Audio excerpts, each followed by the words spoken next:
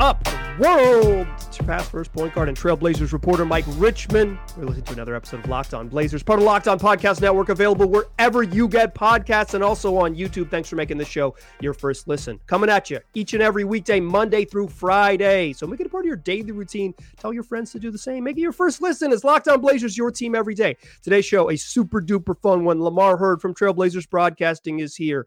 Going to pick the brain of one of the smartest dudes watching the Blazers basketball every single night. Before we get into that, a little bit of news here. It's actually two pieces of news here, but one I want to cover up top.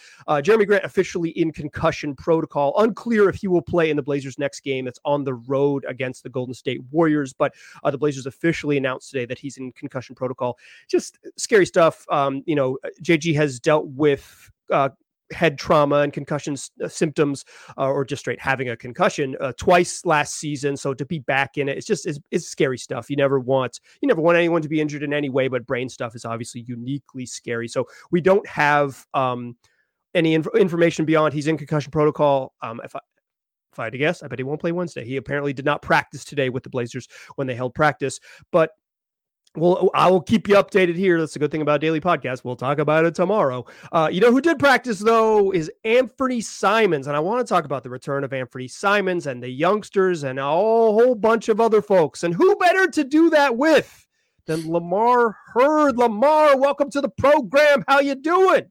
Past first point guard. I'm doing well. I hope you are too, man. Thanks for having me today. Yeah, I know that traditionally you are kind of a pass first point guard. That's like maybe your general role. But on this, it's like, as you age, you got to just play up a couple spots. Like we're a score first wing on here. Like we need to run. We need you to dominate the ball and score in this lineup. Okay, this is like I've coached some youth basketball teams, and I've said, listen, Joey needs to touch it on most possessions. Okay. Joey needs to touch the rock. We need to get the ball he needs to get the ball. We need Lamar to touch the ball on these possessions because we need to score. Anthony Simons returned to practice today. Chauncey Billups told assembled media that he was hopeful that Ant would be back. What do you think that means for the Trailblazers? We don't have to get into the nitty gritty of who starts and who doesn't, but what does it mean just for like the balance of this team? I think it means more excitement and intrigue, because what we've seen so far this season is that when the team doesn't doesn't struggle to score the ball, they are competitive in pretty much every game. And each game is truly winnable. And so now they bring back their most dynamic scorer, maybe their best shot creator in Anthony. And that changes a lot of things offensively. And I think Anthony is ready. He came into the season saying he's ready to get the label off of him that he can't defend. Right. So if we see an Anthony Simons that's determined to defend and find success in that area, which I do believe he has shown improvement in different areas of his defense each season, the more he's gotten to play. If we see a defensive Anthony Simons that hasn't lost a step offensively to go along with what the rest of this team is providing, I'm super intrigued to see what does that look like, because when I think of what Anthony can do off the ball or on the ball, but off the dribble, the types of things he can create is just something the team hasn't had a lot of. I think Malcolm Brogdon has been fantastic in various ways, but it's just a different way that he plays off the ball screen than Anthony. Anthony is definitely the most feared of all the Blazers players when he's playing off the bounce with the ball screen. So I'm just so excited and, like I said, intrigued to see what does that dynamic turn into to go along with what we've been seeing defensively. Yeah, and you get 48 minutes of either Malcolm or Ant on the court, probably. I mean, they might split it up so it's a little bit of Scoot and Shea, but like you get more and more minutes with a someone who can really score on their own in the league. And like you said, like the Blazers have, when they've shot it well over the last 2 weeks, they've been in every game. And they've been good enough on defense to hold, even really, other than the OKC game where it just nothing worked. They've pretty much been in games since the opening weekend of the season, including holding a really high powered offense like Indiana to well below their season average and well below their sort of how they want to play. So like, if they could just have more minutes of high level offense, which if nothing else, Anthony Simons seems to provide 35 minutes of high level offense. He's good on that end for sure. Even without checking the box that you mentioned with defense, that's going to help. Yeah. And even if Anthony's not making shots, he's going to be defended the same way. So Anthony could be ice cold, but he's still going to draw two on pick and roll. Yep. He's still going to stretch the defense out to 35 feet. So that's I'm not even expecting him to come in and be on fire right away. If he is, I'm not shocked by it. But even if he's not, it's still going to open up a whole different dimension than this team has had. So I just want to see, what does that look like now, where DeAndre Ayton can catch the ball in the middle of the floor with tons of space. He's already proven he's a great mid-range shooter. What does the defense decide to do? Are they rotating up? Are they flying up extra high to take that pass away and then possibly giving up a lob on the backside to Tamani or Shaedon or something? Like, what all does this mean? So that's what I just can't wait to see. Yeah, conceivably, you could also put like lineups together with Brogdon and Shaedon Sharpe and Jeremy Grant, where you have 4 shooters and can run a spread pick and roll with competent shooters. And the thing about one of the big reasons that I think DeAndre Ayton has kind of struggled to find consistent offense is that he is playing in a crowd. And that's just like, he can shoot it, and he's has a really good mid-range touch, and he makes quick decisions going up in the mid-range. But he could use more space and more time in the post, and he could use more space and more time to roll. And having Ant back, you could put like not a lot of lineups with shooting, but certainly a specific lineup, particularly now that Matisse Thybulle looks like he's like an above average NBA shooter. Way to go, Tease. Like, you could put lineups out there that can defend and shoot and have a real pick and roll threat. Like, I recognize on here that, and I'll say it to my listeners, like, I recognize the Blazers have the worst offense in the NBA. So I'm talking about baby steps, right? I'm talking about getting up to like where you can play 20 minutes of something that looks like average to above average NBA offense. And I think they can get there with certain groupings. They're going to be light on shooting and light on creation regardless. Yes. Here's my thing though with that, Mike. Do they have the worst offense if Anthony has been playing? I know every team's not healthy completely, but losing that specific piece is different than had the Blazers lost 2 of their wings on the offensive end. I'm not so sure they have one of the worst offenses if Ant is in the lineup, just because of the things I really believe it opens up. Now, we'll see. We'll see what the things look like. But we've already gotten a chance to see the difference of when Malcolm Brogdon and Scoot returned to the lineup. Just those additions at the point guard spot revamped this team offensively from what they were doing before, when Shaedon was playing 40 minutes and running point. So that's how I believe they're looking at it right now. They don't feel like we really have the worst offense in the league. I know the stats say that, but they know when they plug that dude back into the lineup, things should change quite a bit. Yeah, I mean, you look at the other teams that are way down there. It's Detroit and Memphis and San Antonio, and it's young teams and teams that can't shoot. And the Blazers are that, but they're getting back one of their most veteran players, despite being 24. He's an old 24, and a heck of a shooter, And I think that's the difference. Mike, would you agree, Mike, that of those teams you just mentioned, none of them have as dynamic of a piece at the point guard spot as Anthony Simons? Well, I mean, John Morant, but yeah. Yeah. But I'm saying John's not playing. Right. Yeah. Absolutely. The current numbers. Yeah. Sohan and Trey Jones, that's not it. I really like Cade Cunningham, but he doesn't have the shooting, the scary 30-foot shooting ability. He's more Luka Doncic than he is Damian Lillard, right? That's like in terms of comps. That's really high praise for Cade, but he's, they don't have that. And then like you get to the Chicago and Utah, Toronto. These are teams without dynamic lead guards to kind of run the whole. That's the bottom of the NBA, the league in offense. Like, yes, you need a really good guard to get it going. Yes, and all I'm trying to say is those teams, except for John Morant, but those teams have had their point guards available. Their point guards have been a part of their lineups, which hasn't been the case with Anthony. So that's why I'm saying the Blazers, to me, they're not really, last place, but we will see. That's why we play the game. I think it is a pretty safe bet that Anthony Simons will help a lot on offense. Like I am willing to follow down that path. Yeah, I'm willing to follow you on that. Let's talk about a couple of the young guys. I want to talk about Shea and I want to talk about Scoot. That's what we'll do in the second segment. Join us there, won't you? Today's show is brought to you by FanDuel. It's America's #1 sports book, and they want to give you some free money for getting involved with the fun. So go to FanDuel.com/lockedon to get involved today. Here's how it works. You place one $5 bet on any team to win on the money line. A $5 money line bet. That's an outright victory for any team in any sport or whatever you want to do. Once you win that, you get $150 in bonus bets to win with. So whether you want to bet with your heart and bet on your beloved Portland Trailblazers, or whether you want to get involved in NFL season as we head down the stretch and into the playoffs, place a money line bet.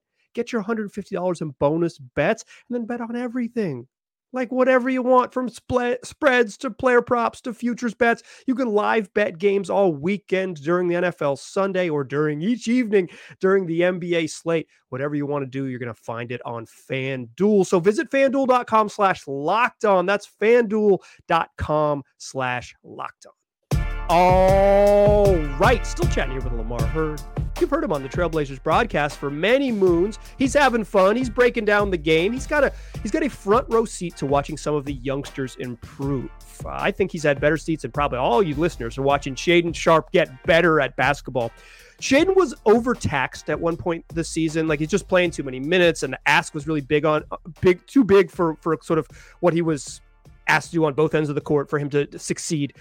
The ask has gotten smaller, and Shaedon Sharpe has gotten better. He's looked really good the last couple games. What have you seen from him, and what kind of sticks out when you watch his game and watch his improvement?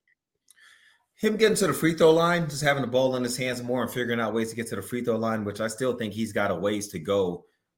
Like, there's so much ground. I think he can still cover and get into the line, because I feel like Shaedon knows how high he jumps, but also doesn't fully know how tough it is for people to deal with, not only how high he jumps, but how far from the rim he can jump.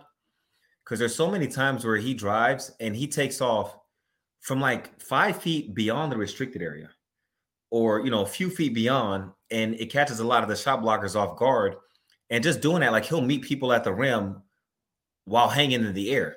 Like, he's already been in the air for a few seconds, and then they'll jump and he'll meet them, and then there's a foul. And I'm not certain that he knows how troublesome that's been for defenders. He might know. I'm just not certain that he does. Just like I don't know, and I think people really close to Shaedon will tell you the same thing. I don't think he knows how hard he is to guard in certain situations. And how much more assertive he can be. Like, I was just talking to somebody close to Shaedon last week, and he said he had to tell Shaedon about some record he had just broken. It wasn't the 1,000 points as a Blazer, the youngest Blazer for 1,000 points. There was something else he did, and I can't remember what it was. But he said he told Shaedon, and Shaedon had no clue what was going on. He said, because Shaedon just plays the games, he goes home and gets to work. They'll get extra work in, whatever, but then he's right back at the gym. He doesn't even process some of these things. Like, he doesn't even, some nights, like, he knows who he's going up against, but like, it doesn't matter to him. He doesn't give somebody a different level of respect because they're this person in the league. To him, he's just showing up to the arena to play his basketball game. And then he's going on about his business. So I think he can get to the free throw line even more. But I like how, at times when he's looked around the lineup and he's seen at times, and he still doesn't do this enough to me, where he's looked and said, I got to be the one right now. I'm looking around. I see who they have me on the floor with, and that is no disrespect to the other players on the floor. It's about roles. The other players' roles isn't the same as Shaedon. Shaedon, your role is to go get the ball right now and go do something with it. Like, I remember there's a play at Cleveland in the second half. It's late in the game. It's a tight game. And Jabari Walker ends up with the ball in his hands. And I don't remember how he ended up, but the shot clock is winding down. Shaedon's on the other side of the floor. Jabari throws a shot up, and I think it's either a shot clock violation or a turnover happens. And Coach Billups is ripping into Shaedon. And he's telling him, don't ever leave him in that position again. And Shaedon does that sometimes. And it's not even on purpose. It's just, he's just watching the game. He's watching the game develop, whereas he does not have that luxury to do that anymore. He's got to be the person. They got to watch him. And so that's what I want to see more from him, because he's good enough to take that on. And to Shaedon's credit, when Coach Billups was getting on him about it, he did look at him and say, my fault. I got you. I got you. Yeah. And then we saw kind of how he ended that game against Cleveland. And against Utah, he comes back in with 7 minutes left and they're trailing, and they run a play for him right away, right? They got him like a little action to drive to get to his right hand, and he finishes, and it's a nice play. And then he comes down the next time and takes a step back 3. He says, okay, this is me. Like, this is me. I'm going to go. Like, I'm, yes. Yeah. And I mentioned on the show, it's like, I don't really care about whether that step back goes in or not. The important thing is that he attacked, saw the defense, read it, and said, you're going to go under. You're below the free throw line. That's stupid. See ya. Yeah. And got himself into a shot he can make. And he took that shot with a down 6, and knowing that, like, it's time. I have to take over and I have to get in go mode, because, and then he had to play late in overtime, and you noticed it. I would watch the game myself, and I said, shoot it. And he passed it up, and it ended up being the Tumani shot clock violation 3. But you said on the broadcast, like, I bet the Blazers bench wants him to shoot that. It's like, yeah. And that's like the little tweak. It's one of the things that this is maybe like damning a little bit, but it's like one of the things I'm hopeful about Shaedon's game is that there's some stuff on the table for him. Like, there's some easy stuff on the table for him. He could finish a little bit better at the rim, and he could just be more aggressive. And if you do, like, the finishing is a skill thing, the aggressive is a mindset thing. And like, he could check the mindset thing, and like, he could just be, 5% better each night, because he would understand what is, like you said, what is being asked of him as opposed to asked of most young players. Yeah, I think that's just an acceptance thing that he is working through, accepting that, this is you. Like, a lot of players say, I just want to win. I don't care how many points I end up in this game with. And I really think Shaedon really feels that way. I really do. Even with all the praise he's gotten already early in his career, he's fine sitting over there on the right wing while Jabari has the ball, and let him make a play. If the ball goes in, he's just as happy.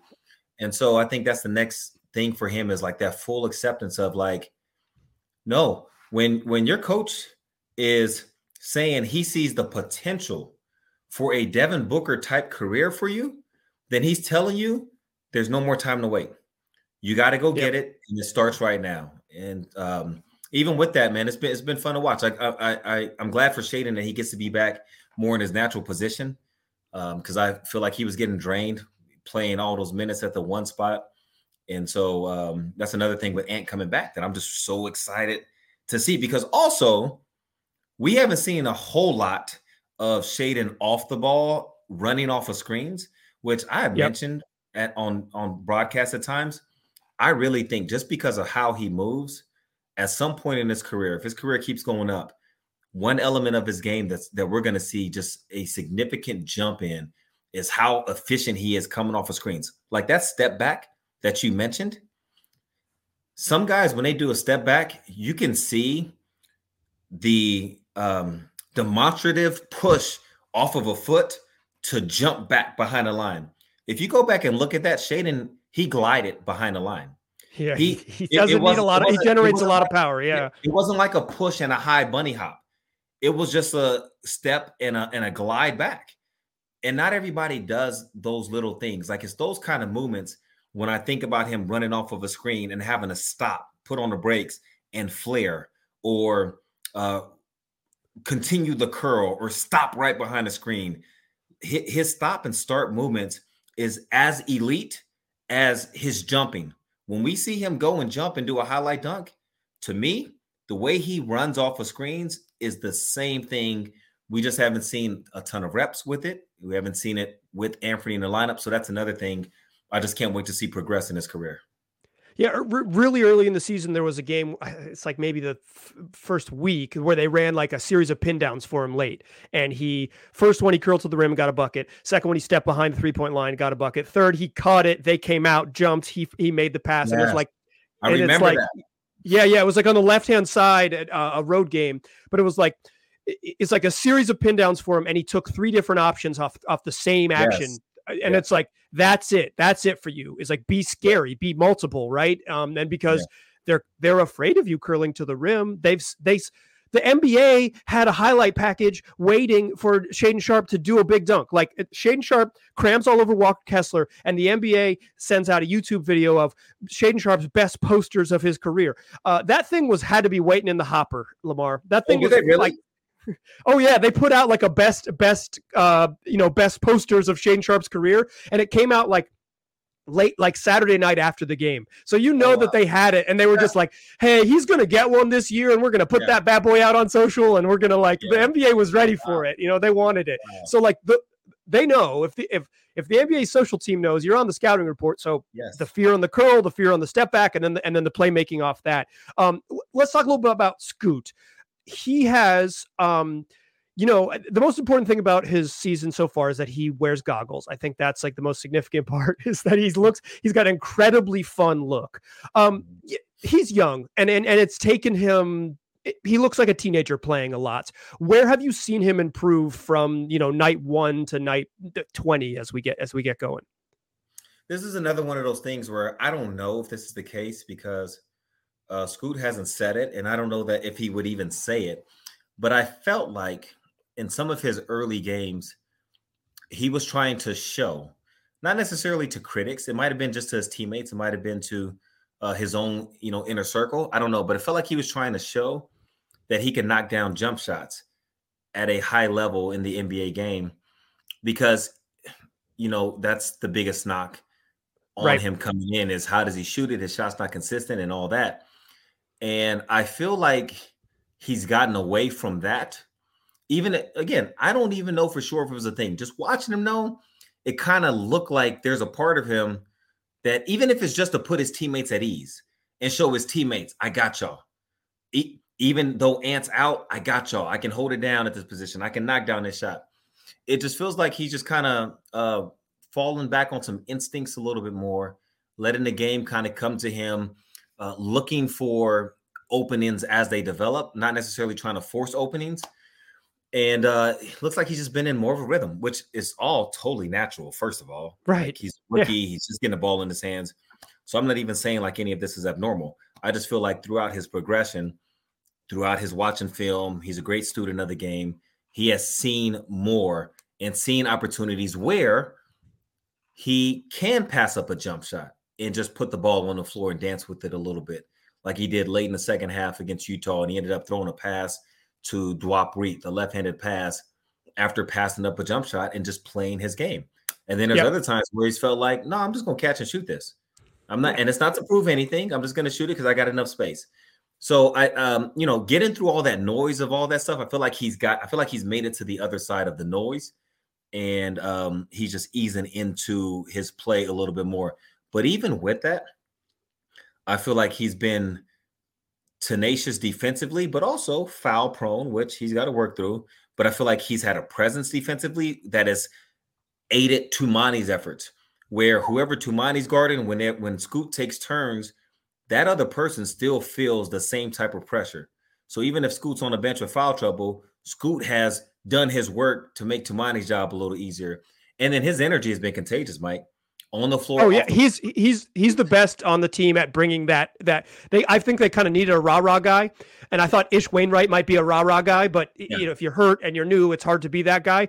Scoot absolutely sets that tone. They needed that sort of whether he's playing well or not, and not everybody has that, and that's a skill set in itself that you get paid for. So as his play on the floor continues to progress, his leadership has been there. His teammates, they feed off of it. Like Scoot's plays, even though it's like 2 points, it feels like 3 or 4. Like how Coach Billups always talks about, Dame's threes, how they used to be loud threes. Scoot's buckets are loud. They're all loud. It gets his teammates a different energy level. So that's been good. And I feel like the passing for him, as he continues to process the NBA game and things that are open, like I can think of 2 or 3 passes in the Utah game where he's coming down the court and he's reading everything in real time. He's knowing where the help is coming from ahead of time, and then he makes the pass. Like Shaedon got a 3 on the right wing in the first half, and it was Scoot reading Dwap Reed, I believe it was, running down the middle, and he's seeing, okay, who's helping on that? And he's doing the calculation with the numbers. There's a shooter in the right corner to the right of where Shaedon is running, and Scoot is knowing, all right, there's no way that dude guarding my corner guy is running up. So I'm just going to give it to Shea. And he did. And it was a wide open shot, and Shea made it.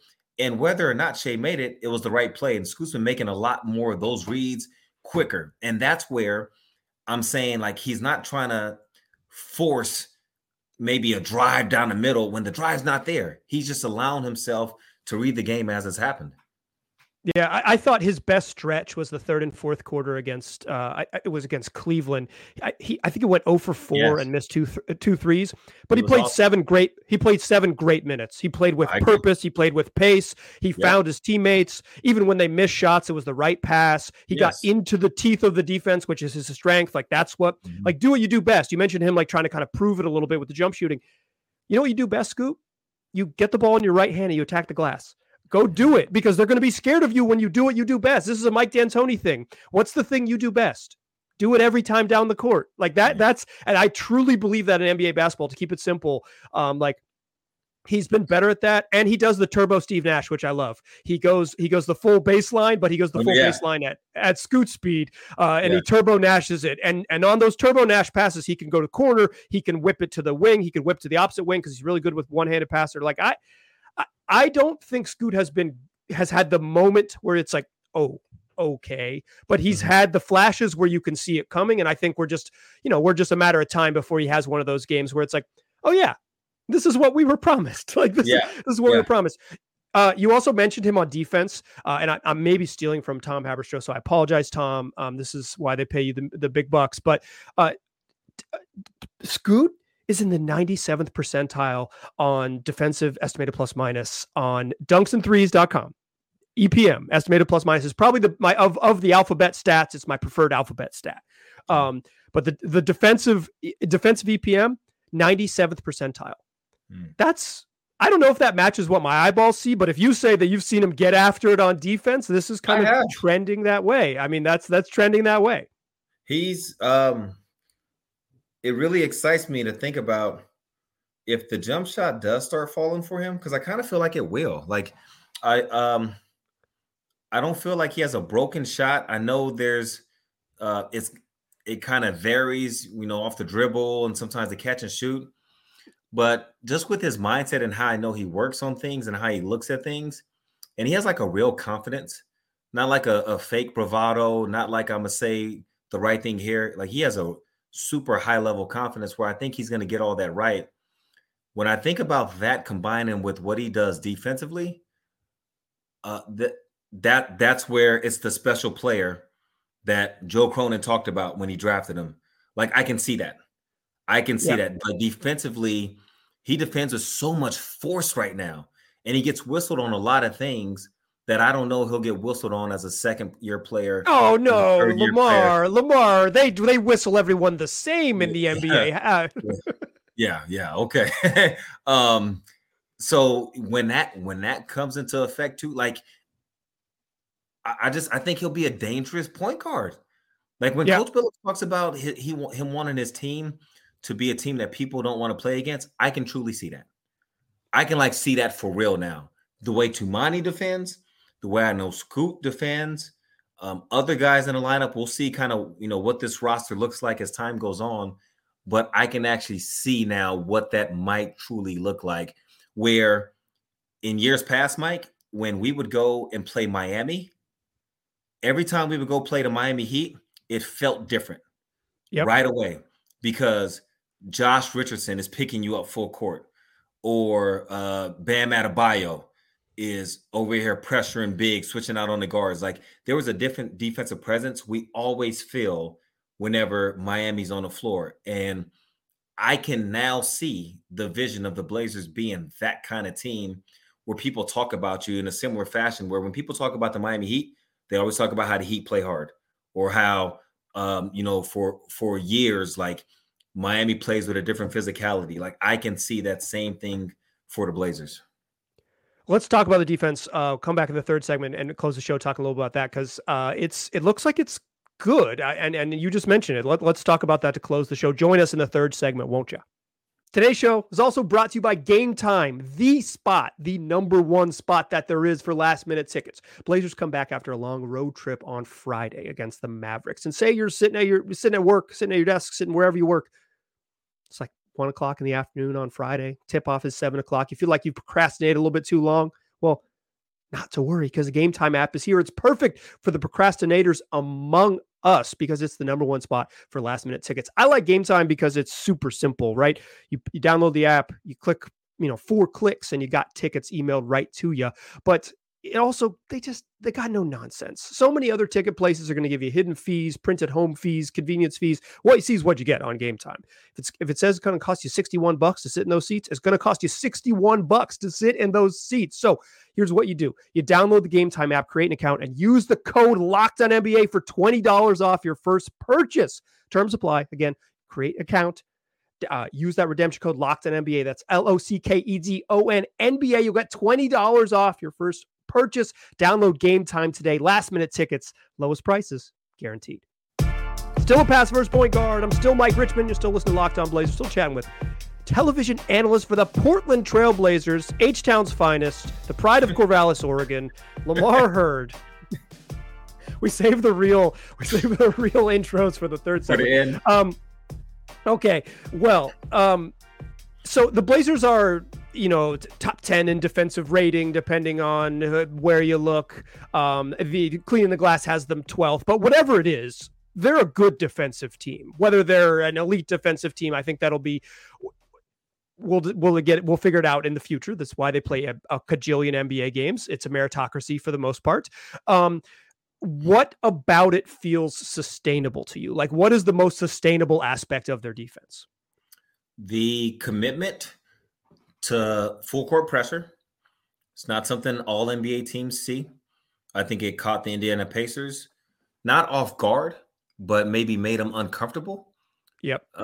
When the Blazers won at Indiana, guys that truly want to defend. I feel like even if Coach Billups told Tumani, I need you to back up. I need you to give him a few feet. Tumani would probably say no and still want to do it. Where coach would have to tell him again. It's the reverse of a coach telling the team, wake up. We got to step up. We got to choke the passing lanes. We got to pressure. Don't let him ball reversal. I feel like he'd have to tell DeAndre, I need you to back up off that big more. I don't need you to have active hands in the passing lane. That's why DA's been one of the leaders in deflections and steals because he's been active. Scoot, we talked about Scoot. They got to tell him, Scoot, I need you to ease off a little bit. There's a team-wide culture where the conversation is back up rather than press forward. Right. With Matisse, I think Matisse is as good as, if not the best, off-ball disruptor in the NBA. It's an art. It's really fun to watch him play because he is reading and baiting you. I don't know of other players that play like him. Like I don't know. And he's saying I'm going to jump topside because that will convince you to fake a backdoor cut and then try to get me back on the top side. And I'm not going anywhere. I'm triple faking. He's really fun. He's really fun. Yes, exactly. It's what we see on offense. Like the same way people do multiple things on offense, whether it's catch in a jab step series. And, we play it back and we say, okay, look, that jab made that dude bounce to the right. Then he went left. That's exactly what you just explained about Matisse defensively. He did something that made the offense then do something rather than him reacting to them. He got what he wanted out of it, and then he attacked. So I just really feel like there is a true team-wide culture that's been adopted, and that's a credit to me, both Coach Billups and Joe Cronin in the front office because of the personnel that they've had. Yeah. This is Joe Cronin, again, giving Coach Billups the type of lineup that he said he wanted. And then Coach Billups showing, okay, now that I have these types of pieces, here's what I can get these guys to do defensively. And then I feel like this is another one of those things that is intriguing is they have not shown what kind of variety they can now deploy with that defense. And here's what I mean by that. You know this, the Blazers have played a ton of zone in the past. Yeah, they played multiple. Yeah, but yes, and to me, the best zones are the ones that have man-to-man principles. And in years past, the Blazers, from time to time, they might show a little bit of good man-to-man principle in their zone, but for the most part, you had two guys guarding the ball. There's established gaps. The offense, there are one or two passes, and there's a wide open shot, and they're looking around like, why is that dude wide open? I feel like because of how good this group is right now in their man-to-man, I feel like we would see the best zone from them that we've seen yet. Especially, and they dropped the zone for the most part. They said, listen. That's what I'm saying, Mike. That's what I'm saying. So if they bring the zone back at certain times, I want to see now, what does this zone look like with this point guard at point of attack that loves to take on matchups? Tumani, imagine Tumani at the top of zone. Okay, with Jeremy Grant and Matisse roaming too. It's fun. Yes, with Matisse roaming. Remember, Matisse won 2 Pac-12 Defensive Player of the Year awards, primarily sitting in a 2-3 zone at the University of Washington. Right. So imagine that dude with some help that attacks the defensive end the same way he does. So I don't know if we'll see that this season, but when I think about the defense and the different options that might still be in front of them, that excites me because I want to see what does that look like. What does it look like? What does it look like, Mike, when the Blazers do something different, when they do a 1-2-2, or or when they go back to, we haven't seen this a lot yet this season. I don't even know if we've seen this for one possession. Their full court press, the soft press to keep everything in front and then fall back into the zone. Like we haven't seen a whole lot of that yet.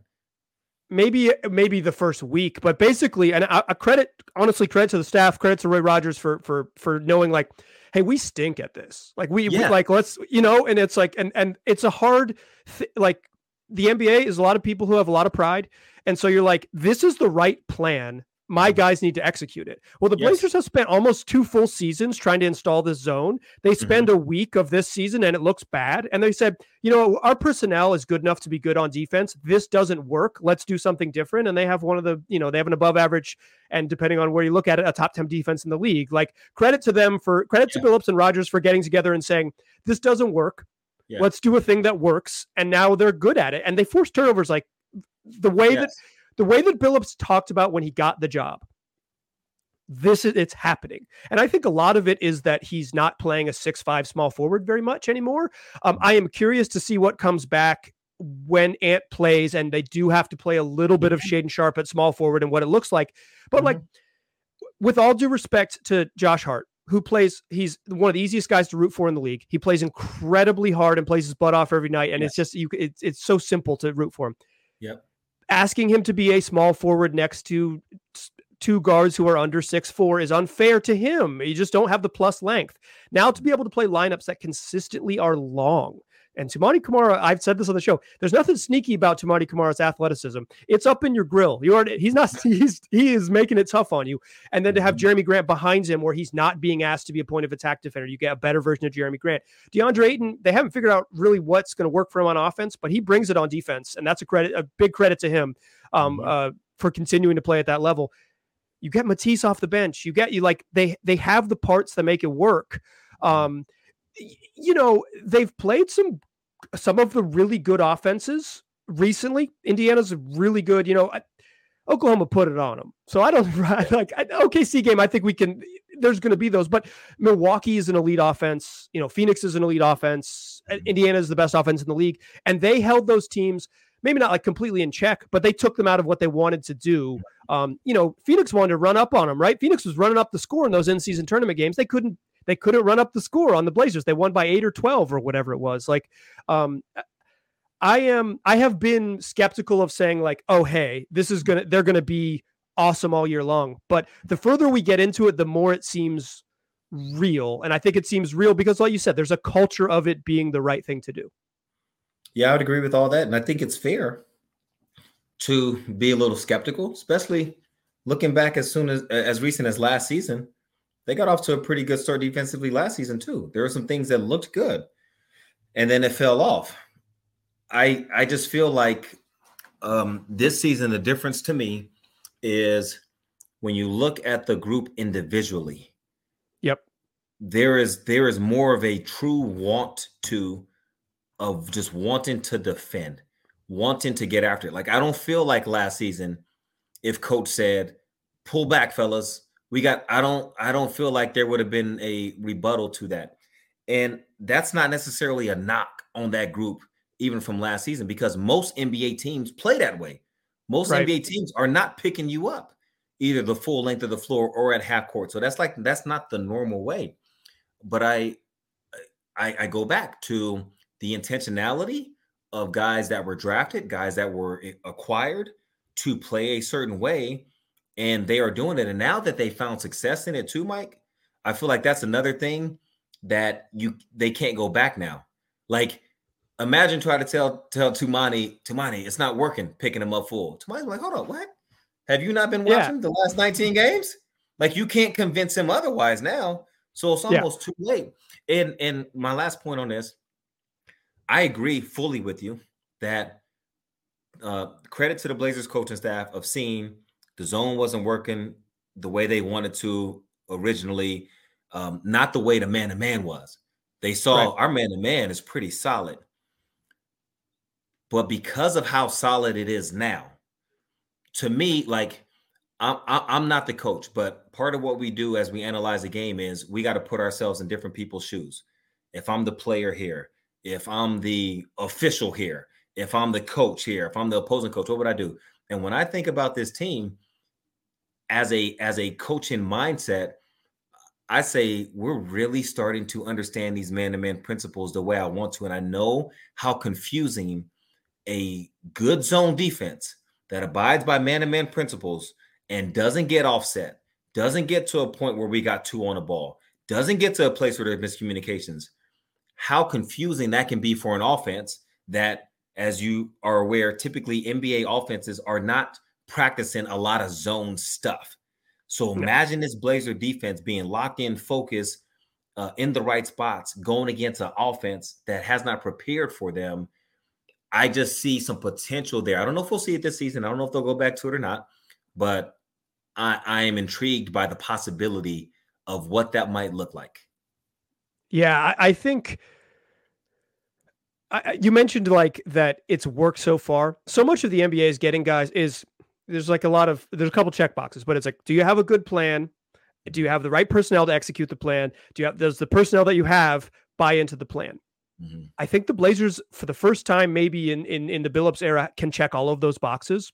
Good plan, personnel to execute the plan, and guys who are executing that plan like they want to. And I think like a lot of the challenge of how the NBA is relentless. This is like an incredibly long break. Like you get 3 days off, Lamar. This is incredible.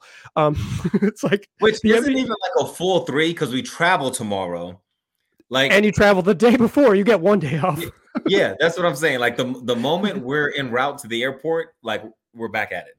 Oh, totally. Yeah, it's like exactly. And you guys are a stayover team now, so you're not traveling all overnight. You're like, you sleep in a hotel and come in the next day. So really, you had 1 day off, and you chose to record Locked On Blazers. So that was your own. That's a you problem, buddy. You should not have responded to that text message.